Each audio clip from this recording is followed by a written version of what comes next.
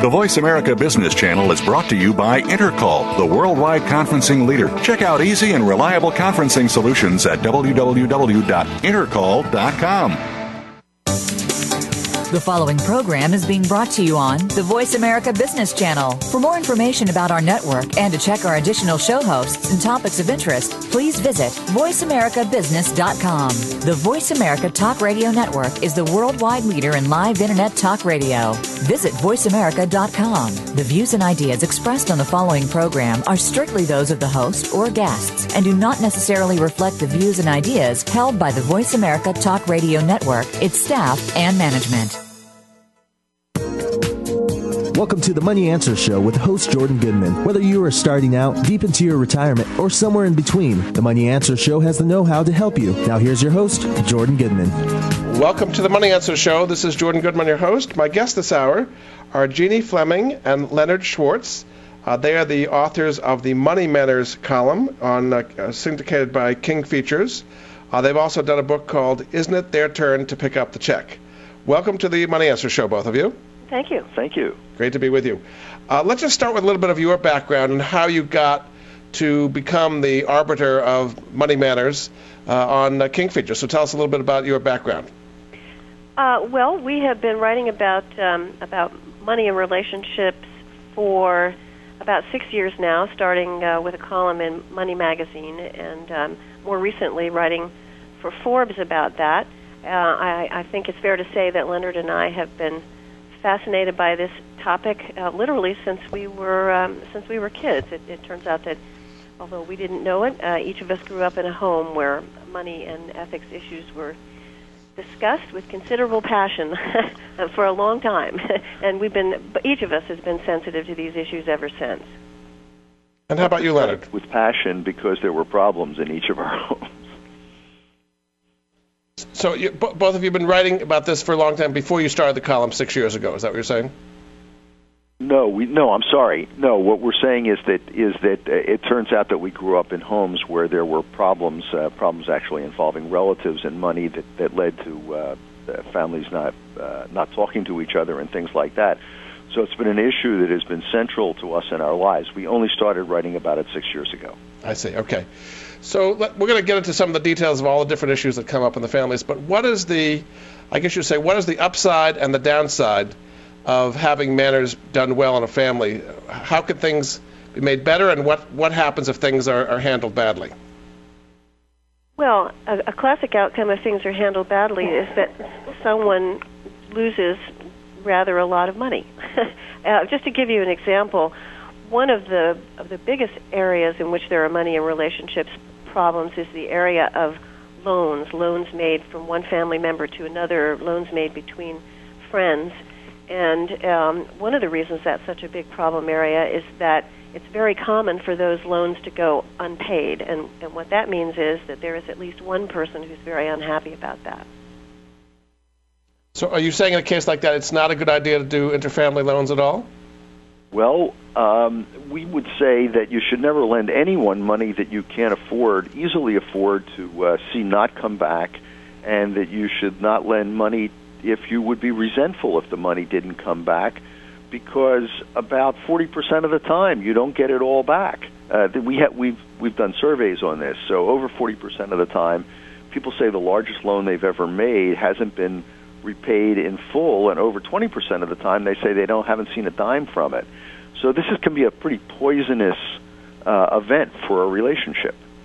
So in addition to not paying back loans, what are some of the other downsides that can happen if manners are not handled well inside a family? Well, a second arena in which there are very often problems is the area of transfers of wealth and within a family, and that can be either with respect to gifts that are made, for example, gifts that are made from parents to adult children, or it can be with respect to bequests. Sometimes people leave their money in ways that are very disruptive for their families and very, very hurtful.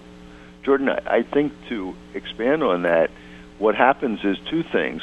Somebody loses money they don't want to lose, or there is a cancer of resentment that hangs around, and it can hang around for generations. Indeed. So what is your recommendation to prevent something like that? Is it all in the writing of the will, and should everything be shared up front as to what's going to be in the will?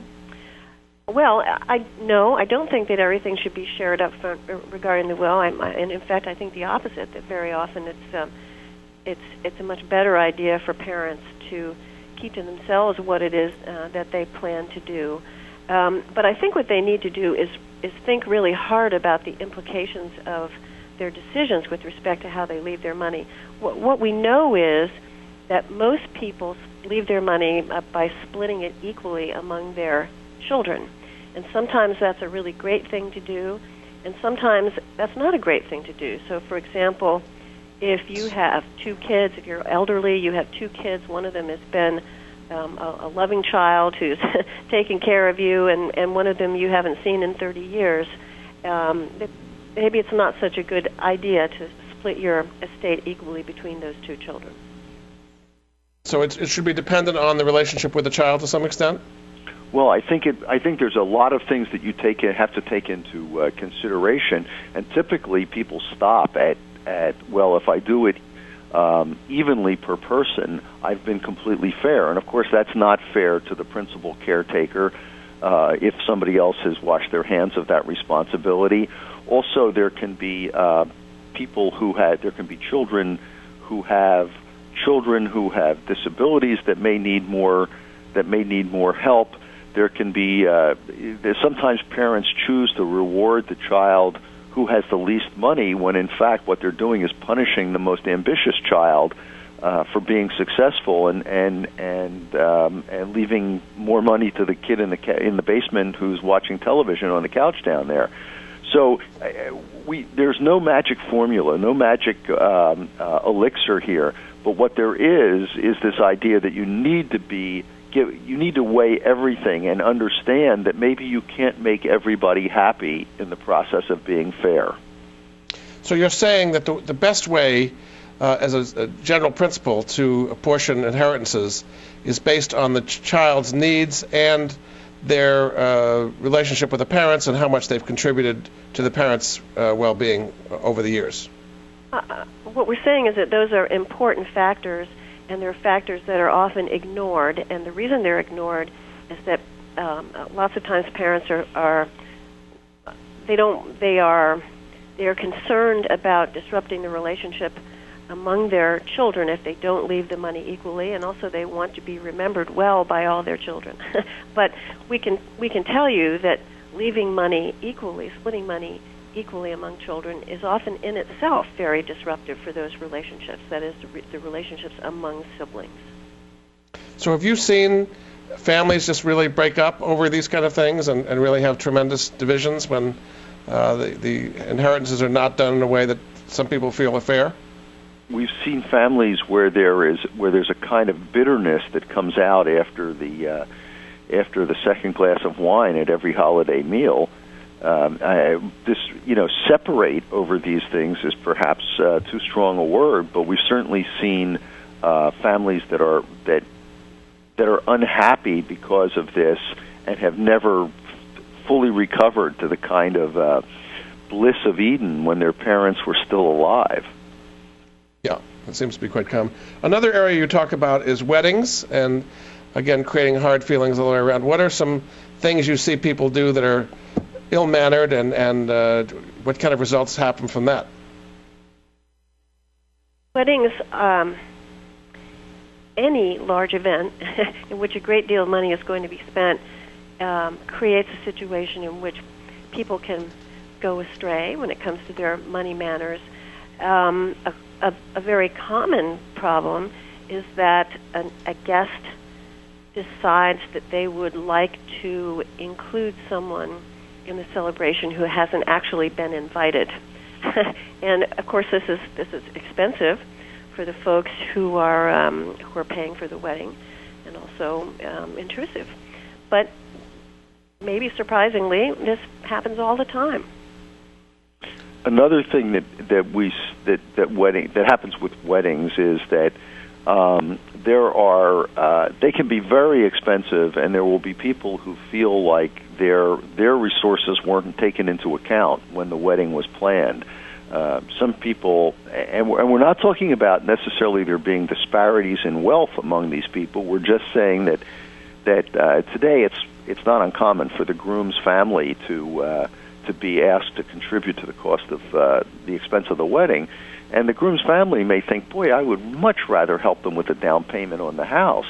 And these are large sums, and people start off life with a little tension between the in-laws because they think things shouldn't be spent that way. And then again, on the disproportionate on the scale of expense, there are bridesmaids who say yes and then find out that they're in for a $5,000 to $10,000 expense because they've said yes, they're willing to be a bridesmaid. In fact, there's a movie coming out this spring that looks to be very funny called Bridesmaids that isn't just about money, but it's all about the unshared expectations of a group of people.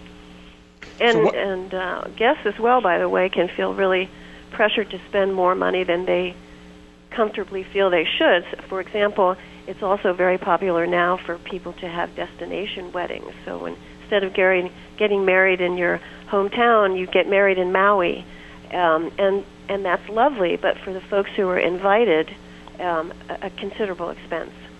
So, what is a better way to do that? I mean, can you ask people if you can afford it? I mean, what is a better way to handle that if you're wanting to do a destination wedding?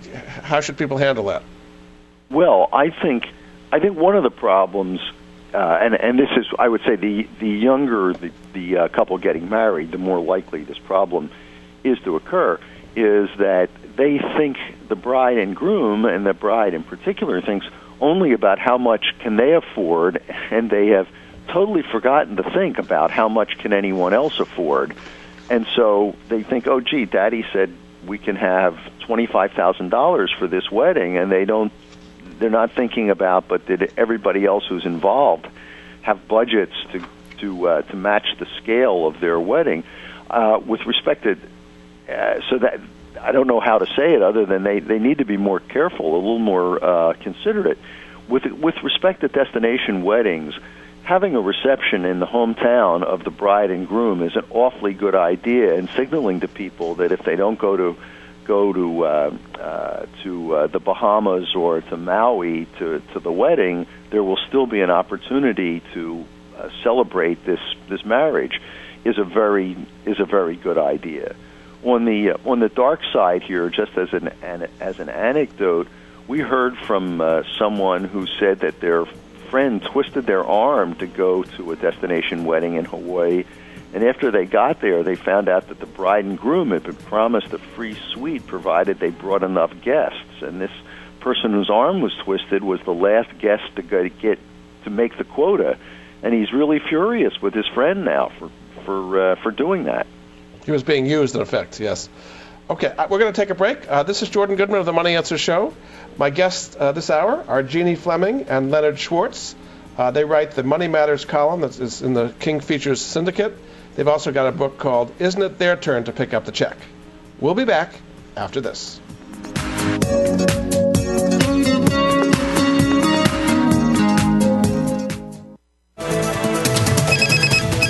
Up-to-date business and financial news. Call now and get the financial information you need. 866-472-5790. 866-472-5790. The experts are here.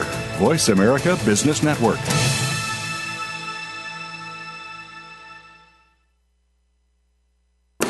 Are you ready to go green? You've asked, and we've heard you. Voice America presents the Green Talk Network. Environmental topics are at the forefront of our society, and the Green Talk Network is here to keep you up to date on the latest trends and new innovations for the eco-conscious lifestyle. We'll help promote a variety of ideas on the environment, from global warming issues to how you can become more eco-friendly in your daily activities. Be a part of the solution, not the problem. Visit the Green Talk Network page on voiceamerica.com and tune in to help spread the green. In the United States today, women make up the majority of the workforce and the general population. It's time to lead and leverage this influence. Succeed Like a Woman with host Rhonda Jones Sparks will address topics that are relevant to women at any stage of their lives, from starting their career to leadership at the top. We'll hear from the most prominent women leaders who will offer support and guidance and common sense advice to help you fulfill your leadership potential. Tune in to Succeed Like a Woman with Rhonda Jones Sparks every Monday at 1 p.m. Eastern, 10 a.m. Pacific on Voice America Business. Income Property Investment Talk with Peter L. Mosca provides those of you eager to invest well in real estate with the knowledge, resources, and tools necessary to generate significant wealth.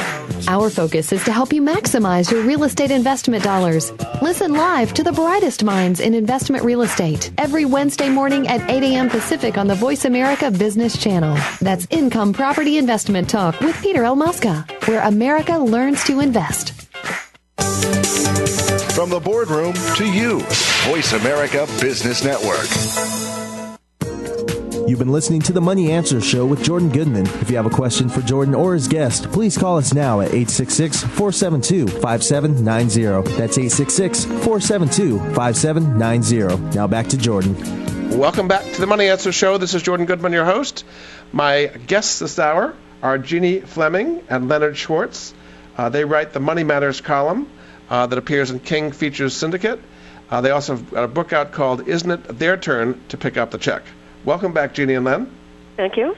One area that comes up is parents helping their kids with their homes, and particularly down payments and expenses. What is a good way to handle that, and what kind of problems do you hear in that particular area?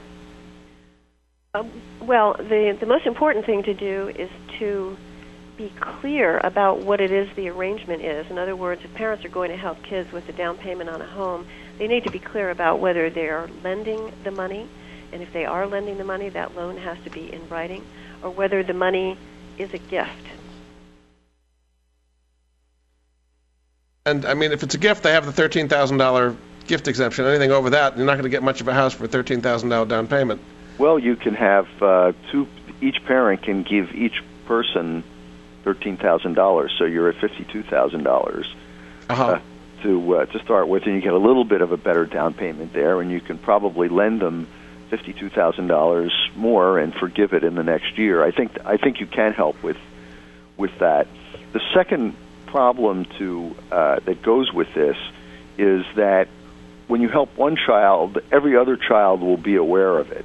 And you need to figure out a strategy for keeping everybody happy, not that everybody gets to define what they get from their parents, but you can't sort of say, oh, you don't want to just cavalierly help one child and then the other ones are wondering, but what about me?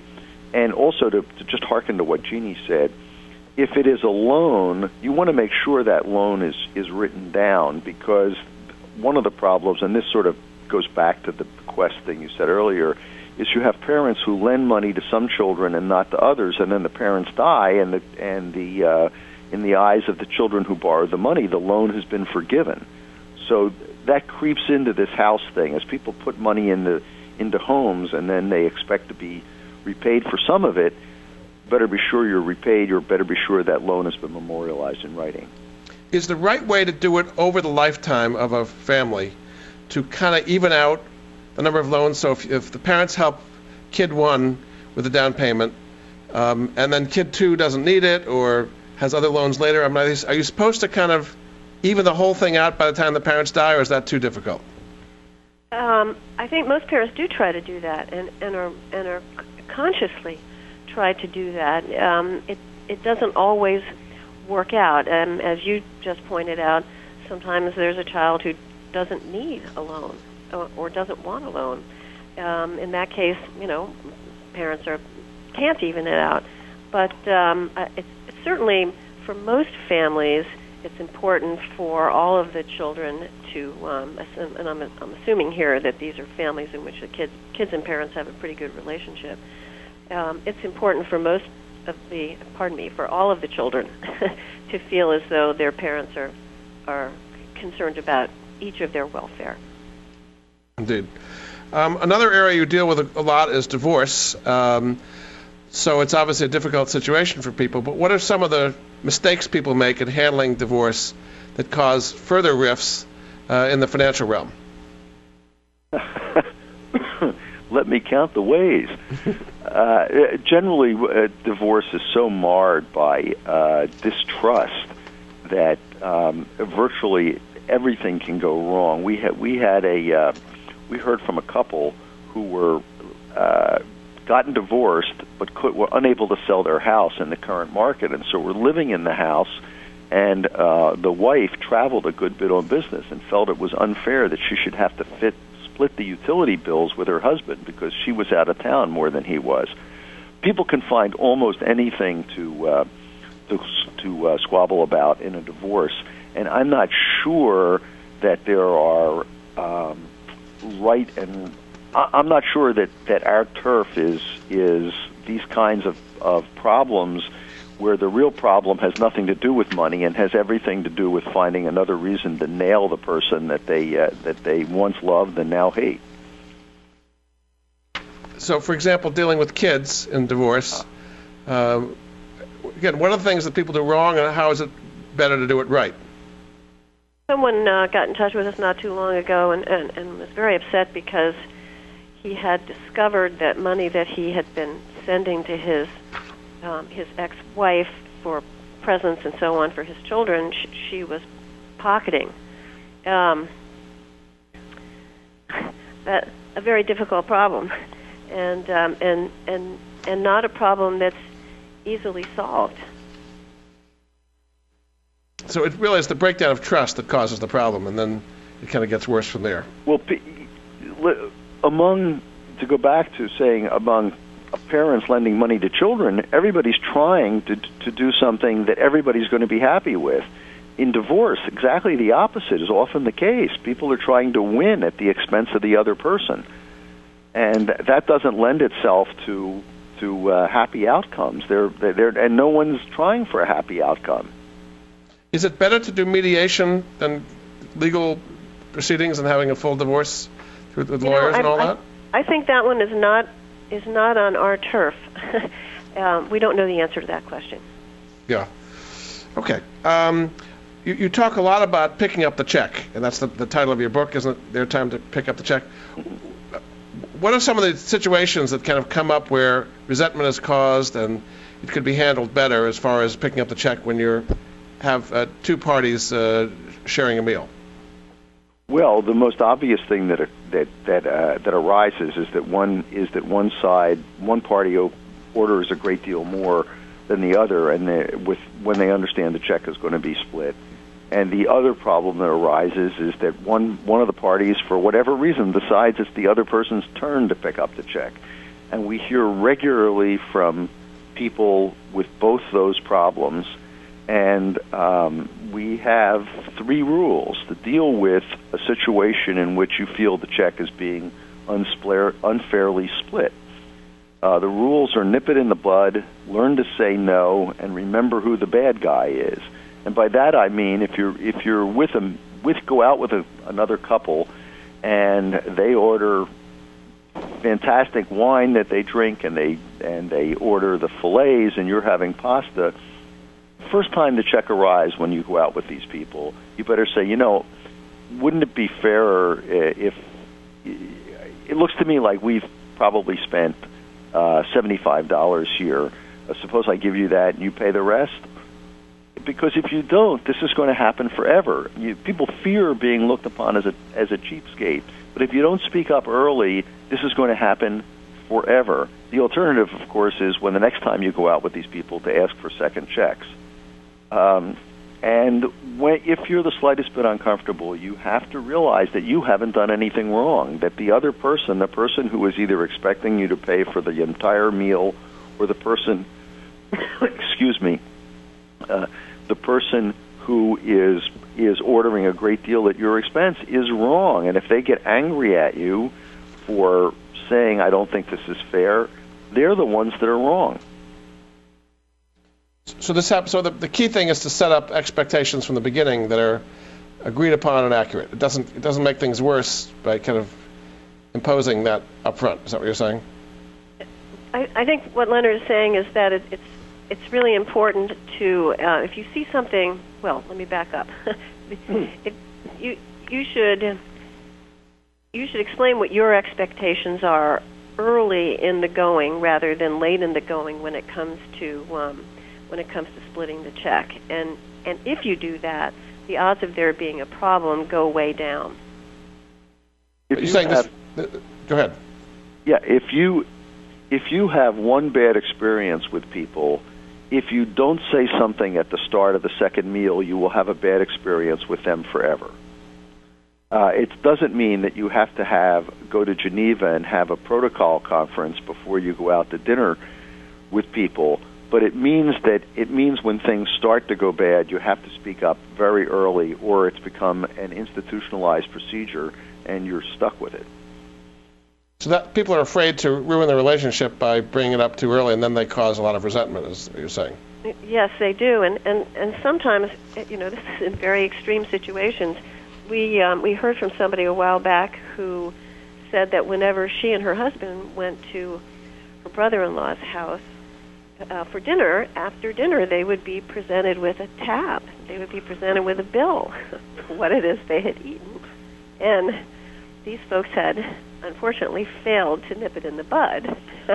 So solving this problem was going to become a really big deal and probably difficult for the two brothers to work through because the poor folks who got in touch with us had been paying that tab for quite some time when they went to the brother-in-law's house for dinner.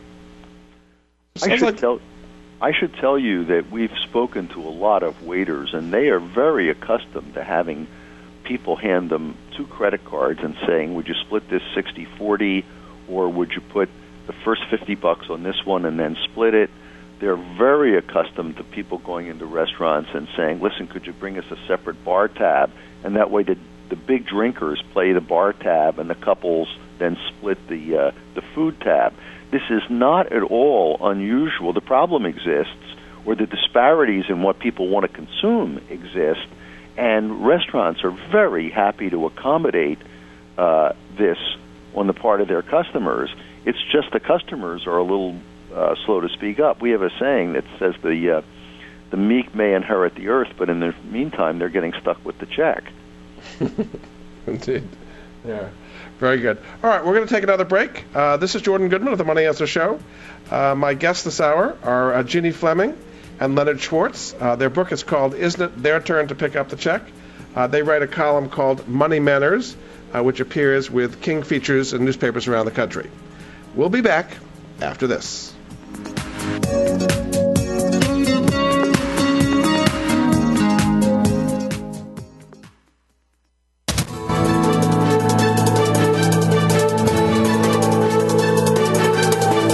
The market's up or down, or if you're looking to improve your portfolio, our experts are ready to talk to you.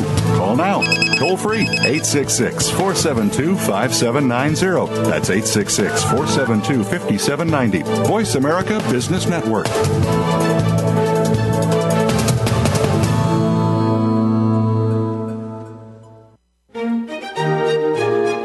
Join Patricia Raskin, the host of Positive Living on VoiceAmerica.com, Monday at 11 Pacific.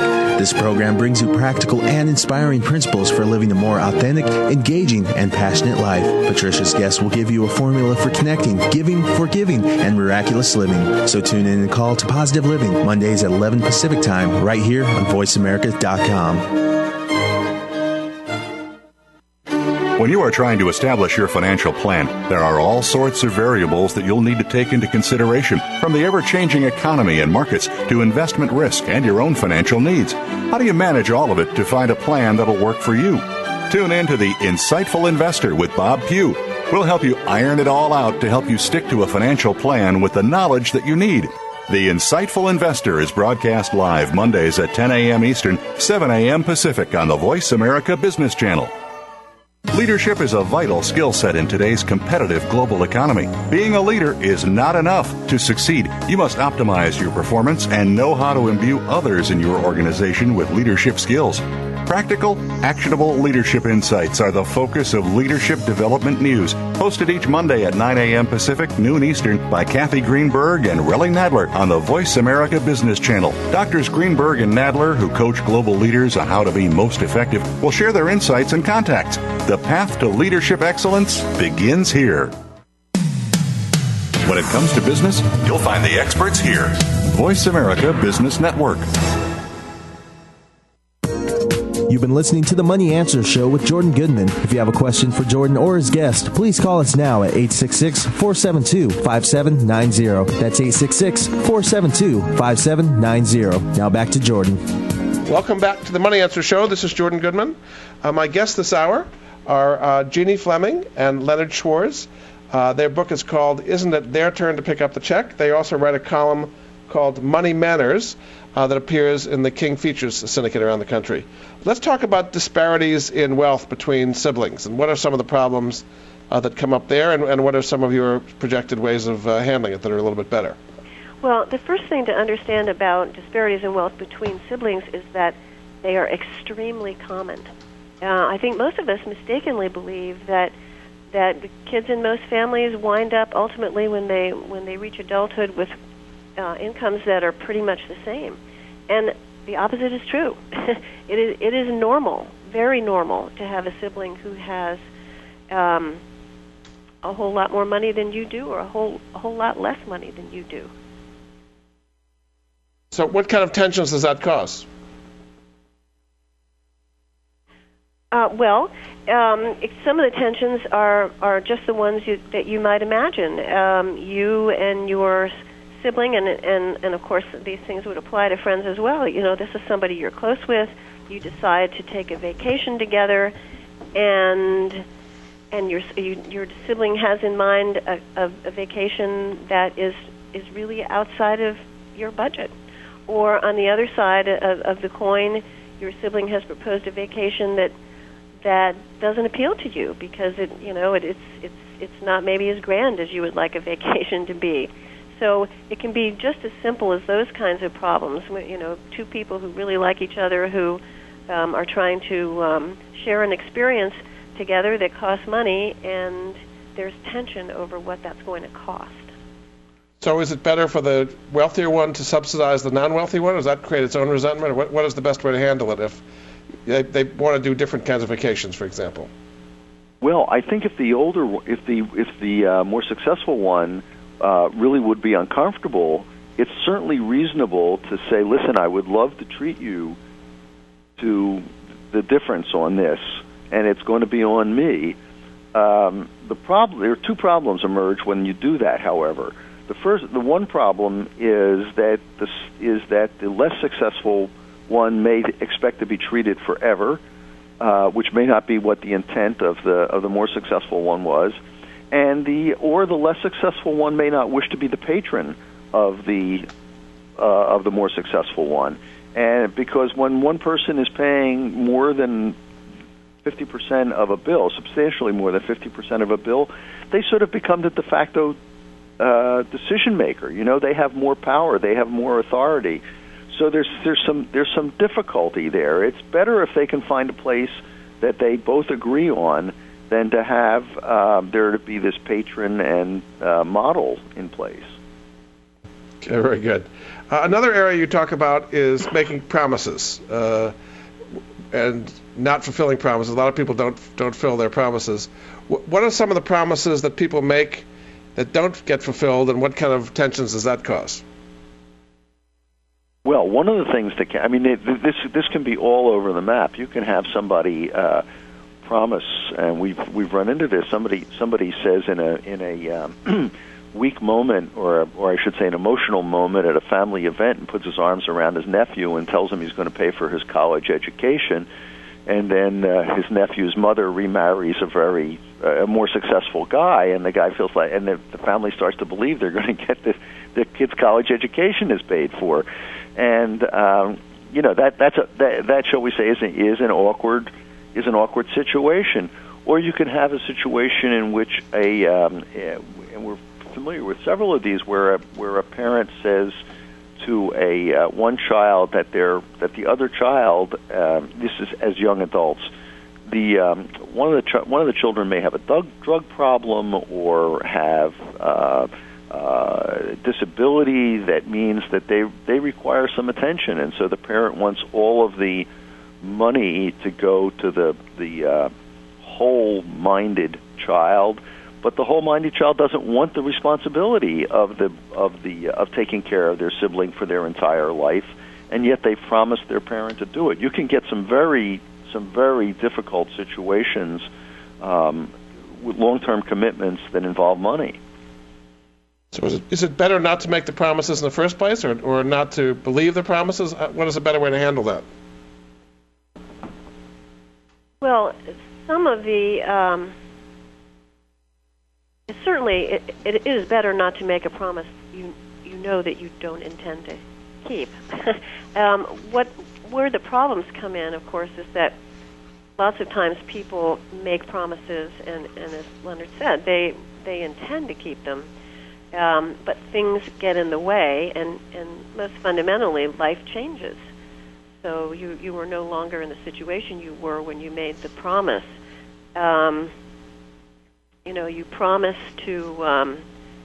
promised, as Leonard said, you promised to take care of your disabled, this is a very tragic situation, your disabled sibling forever, and your parents are counting on you, and they may leave their money, they may in ways that assume that will happen, and then life changes for you, and you are now need to move to a part of the country that's far away from, just as an example, from where your disabled sibling live. I mean, I'm giving you an extreme example here, but the point is that people fairly often make promises that they intend to keep, and then something gets in the way of them doing that. So it's not enough to just vow that you'll never make a promise that you can't keep. Jordan, I'd say there are two things underlying this. One, if you're young and your parents sort of force you to make a promise, and by young you can be 25 years old, and if you're talking to a 55-year-old parent who you love, who says, "I want you to say that you're always going to be sure that this happens," I won't say you've been bullied, but that's not an equal situation. You didn't voluntarily make that, and you have some latitude. You need to look after the situation you're supposed to look after. That is, you may have to look for an alternative, but you haven't made the type of pledge that, say, someone does when they get married. And secondly, promises become much more meaningful when something is given to you in exchange for the promise, so that, for example, we know of a situation or two where people have said, promised to do something for their child, provided their child keeps them in their home as elderly people. And so you make the promise to your mother at 80 that you will see that she stays in her home and never has to leave her home and never has to go to any kind of nursing facility, and in exchange for that she gives you a big chunk of her money. And then when she lives longer than you ever imagined, say 90, and all of a sudden she needs more care than you can possibly provide, well, that's too bad, because you promised you took the money, and things occurred that you didn't expect to occur, but you're sort of on the line for a promise like that, even though life has played out entirely differently than you imagined. Is it better to get promises like that in writing, where it's a major long-term commitment on both sides, or a commitment on one side and maybe money on the other side? We believe everything's better in writing, to tell you the truth, because writing does two things. It fleshes out the assumptions that people had that they didn't say. For example, just in a very simple loan, one person's expecting interest and one person isn't. One person thinks the money's going to be paid the end of the year, and the other person thinks it's going to be paid whenever they're able to. Putting things in writing really forces people to deal with assumptions. And the second thing it does is it gets rid of ambiguities. Indeed. Okay. All right. You also talk a lot about dealing with neighbors, and neighbors from hell particularly. What are some difficulties that people run into with their neighbors, and what's a good way to handle them? Well, the issue with neighbors is of course that boundary that you share with them, or certainly that's one of the issues, the boundary that you share with them. And a typical problem with a neighbor is that you have a neighbor who encroaches on your boundary in some way. So, for example, you have a neighbor who sets up some type of equipment, some type of play equipment, so that it's on, a lot of it's on in your yard and not just in their yard. Well, that's kind of a tough situation. You have to go over and tell your neighbor to take down the volleyball net or whatever it is, and no one enjoys that, and everybody is concerned about seeming as though they are overly concerned with that boundary line between the two properties. Everyone's afraid of looking petty, and it may not just be a volleyball net. It may be that you set up your basketball net so that anytime anybody misses, the ball goes and lands on the neighbor's yard, and the kids are running back and forth through the hedge and across the grass. And pettiness, of course, is the great fear there. But it's once again, the meek may inherit the earth, but in the meantime, they lose their lawn.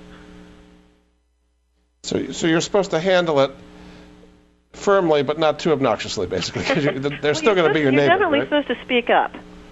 We agree. You hit an important point there, which is it's perfectly possible to be absolutely enraged at people, but nevertheless go up to them and speak nicely, so they're not reacting to your anger; they're reacting to the substance of your request.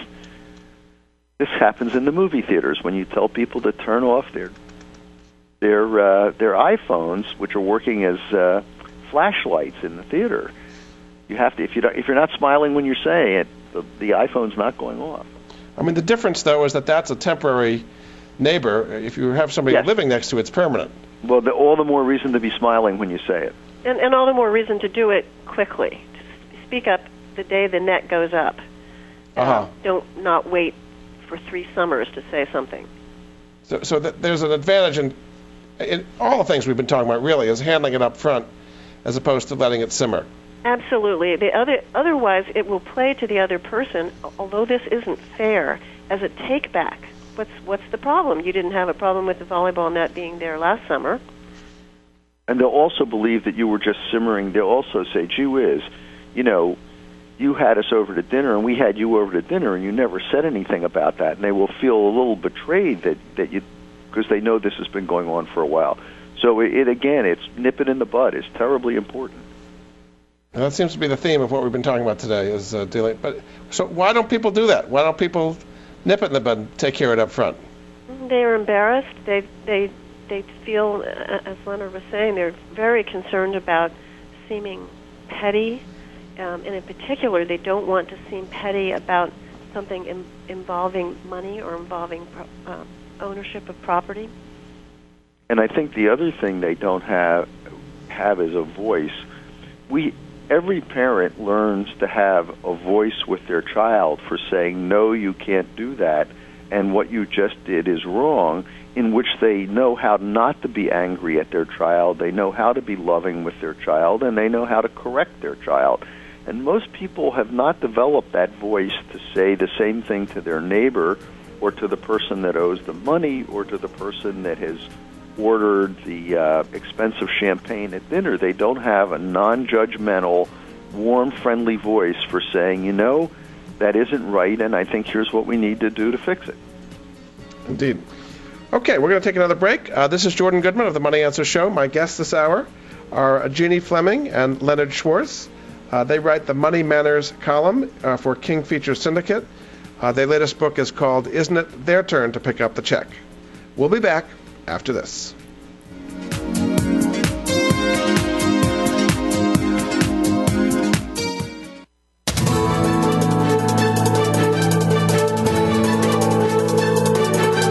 Whether the market's up or down, or if you're looking to improve your portfolio, our experts are ready to talk to you. Call now toll free 866-472-5790. That's 866-472-5790. Voice America Business Network. Intense and intelligent. Catch Kevin, unscripted and uncensored. Keeps you informed of the ideological, theological, and economic war being waged against the United States of America. Kevin Lehman's bold and brilliant style challenges your deepest held beliefs and provokes you to ask the hard questions. Religious, scientific, political, or financial. Kevin is holding the establishment's feet to the fire with high-profile guests that include politicians, economists, theologians, and business titans. He'll demand truth over tradition and facts over fiction. Full of passion, wisdom, and wit, Kevin's transparent and no-nonsense style make Catch Kevin unscripted and uncensored, the go-to show for real insight on business, politics, social issues, and breaking news. It's time to get real, America. It's time to tackle the tough issues head on. Tune in to Catch Kevin, unscripted and uncensored, Mondays at 2 p.m. Pacific, 5 p.m. Eastern on the Voice America Business Channel. If you are looking for creative ways to improve your bottom line, tune in to Make Your Move with Alan and Brian Bolio. Their proven track record of helping businesses enhance their profitability will provide the basis for a forum about actionable items based on a business person's perspective. The program will be business talk, but with an economic context, so you'll know how to stay ahead of the game. Make Your Move is broadcast live every Monday afternoon at 4 p.m. Eastern Time, 1 p.m. Pacific Time on the Voice America Business Channel. When it comes to business, you'll find the experts here. Voice America Business Network. You've been listening to the Money Answer Show with Jordan Goodman. If you have a question for Jordan or his guest, please call us now at 866-472-5790. That's 866-472-5790. Now back to Jordan. Welcome back to the Money Answer Show. This is Jordan Goodman, your host. My guests this hour are Jeannie Fleming and Leonard Schwartz. They are experts in the whole field of money manners. Their column is called Money Manners on the King Features Syndicate. They wrote for many years for Money Magazine, and they have a book out called Isn't It Their Turn to Pick Up the Check? Welcome back to both of you. Thank you. Let's just talk about the whole question of training people to be civil and have good manners. Is your sense that things are getting better or worse in that way as far as training kids to be more respectful and so on?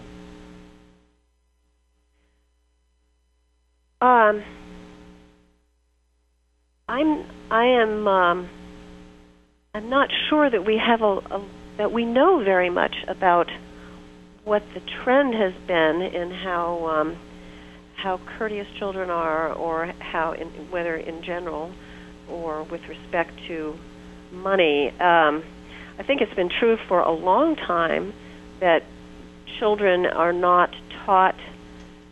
They haven't been taught to think about money very well, and manners with respect to money is just one aspect of that. I also think that children seem to be growing up with a greater sense of entitlement just generally, and so I don't see that as an encouraging development. I mean, all the video games they're doing and the texting each other and the bullying and all the things and the call for civility by the president, it just seems like there's more and more concern that people are not being that courteous or civil in this society. Well, I think their parents aren't. I think that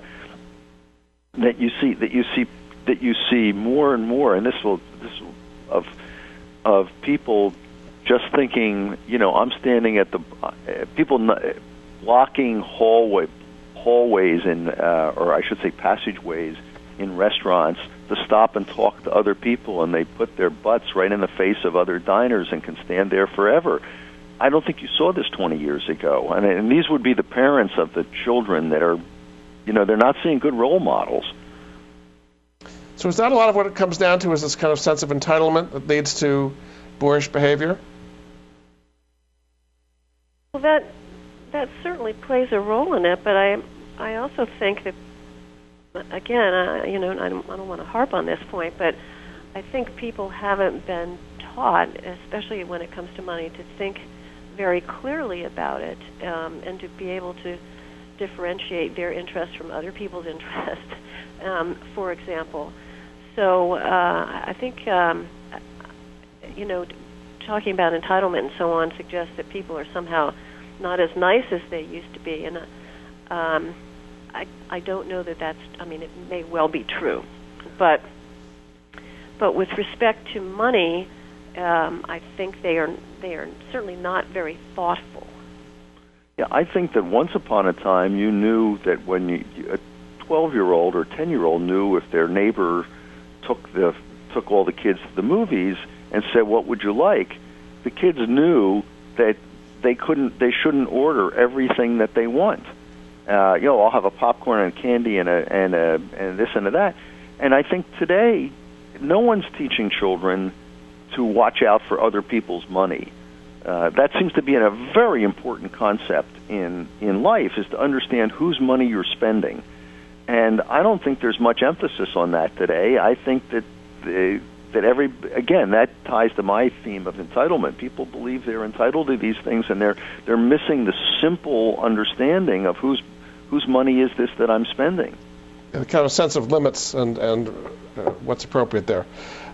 If people want to ask you questions about money matters situations, how can they reach you? They should, if they have any questions about money manners, they should write to us at questions@moneymanners.net. Very good. What are some of the more unusual questions you've been hearing lately, and what have been your answers? Well, we heard from an interesting situation that's unlike anything we've spoken about. Is a woman, a son wrote to us that his mother worked for a worthwhile nonprofit organization, but she had become the number one target of the fundraisers at the nonprofit, and so she was going to, when she retired, she'd be left with no resources because she was donating it back to these people. And his mother was a fully competent person, but in the thrall of the organization that she was happy to work for, and that's tough because his mother loved her job. And so, what did you recommend? Well, we recommended that he talk to her mother, to sit down and have a very difficult conversation with the mother, because it's not his business to go into the charity,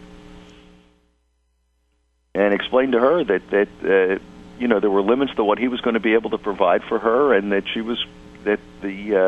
giving the money to this charity so she could go on welfare didn't seem like a good idea. You can't always make people do what they should. Mm-hmm. Do you get a sense? Do you hear from people after you've given them advice on what's happened and things normally work out nicely? We have sometimes heard from their relatives after we've given them advice. The other side. The other side. Of course, that's a crucially important fact here, is that we only know the side that we are told about. There's another topic that we haven't talked about today that's a pretty frequent causer of problems, and that's the issue of when it is that you need to give people information about yourself, and in particular information about your financial situation. We had a guy who wrote to us a while back who said that he was a guy in his early 40s who has a good job and drives a nice car and lives in a nice place, and unfortunately, however, is absolutely broke. And his question was,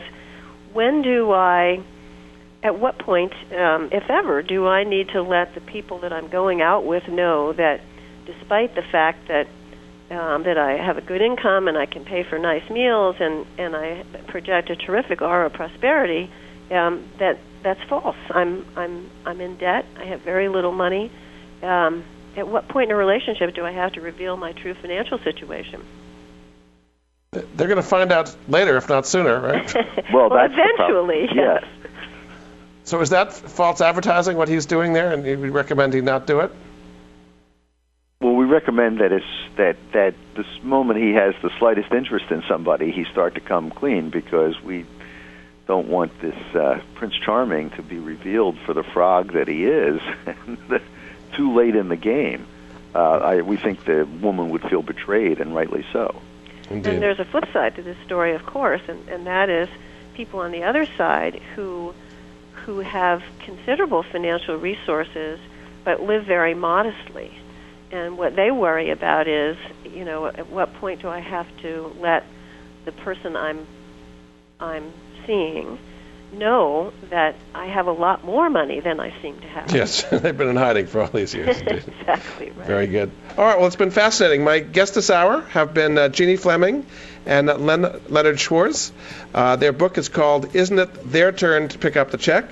They're writing a column called Money Manners, the King Features Syndicate. And you can also ask them questions at questions@moneymatters.net. Thanks so much for being on the Money Answer Show, both of you. Thank you very much. And we'll be back again with another edition of the Money Answer Show next week. Goodbye for now.